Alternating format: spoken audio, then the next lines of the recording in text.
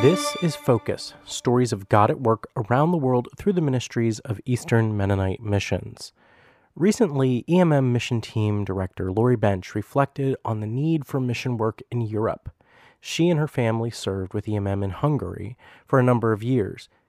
Here are some of Lorri's thoughts about how critical this work is. As you walk through almost any city of any size in Europe, you will encounter a church building. How could a continent so dotted with places of worship be considered a place where pioneer mission work is needed?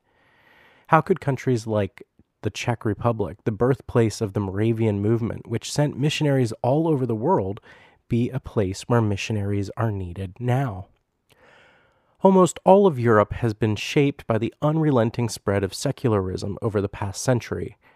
Countries in Central and Eastern Europe that had been part of the communist bloc show the effects of the double whammy of this secularist trend, combined with more than 4 decades of communist repression of religion. The result is that Europe today is a place where the church is small, marginalized, and often considered irrelevant.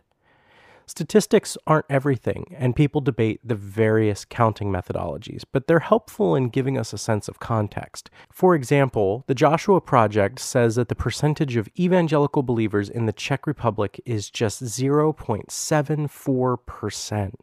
The Balkan countries, such as Albania, 0.6%, Kosovo, 0.19%, and Serbia, 0.19%. For comparison, there are higher percentages of Christians in Laos at 2.54% and Cambodia 2.5%. There are local believers in all of these countries, but they're asking for others to come alongside them in the task of making disciples of Jesus among their people. Christians from all over the world are responding to that need. Korean and African missionaries are now found in most European cities.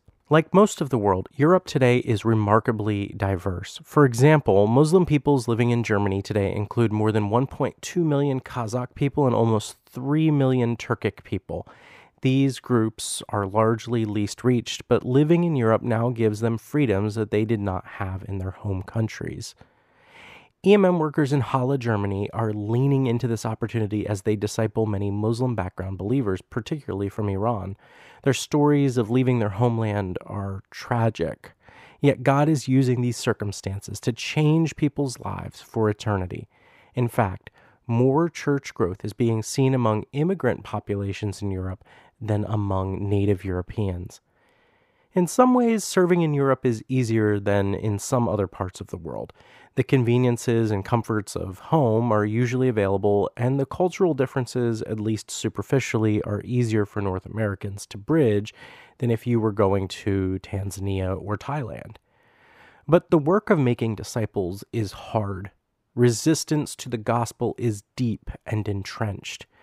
Christianity is seen as a relic of the past, a tradition with no connection to reality.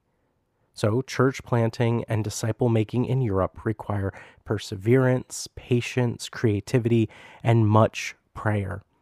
It calls for steady and faithful sowing of seeds over the long haul.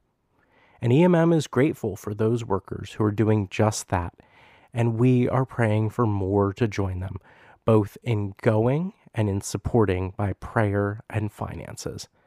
Thanks for listening. I'm Micah Brickner for Eastern Mennonite Missions.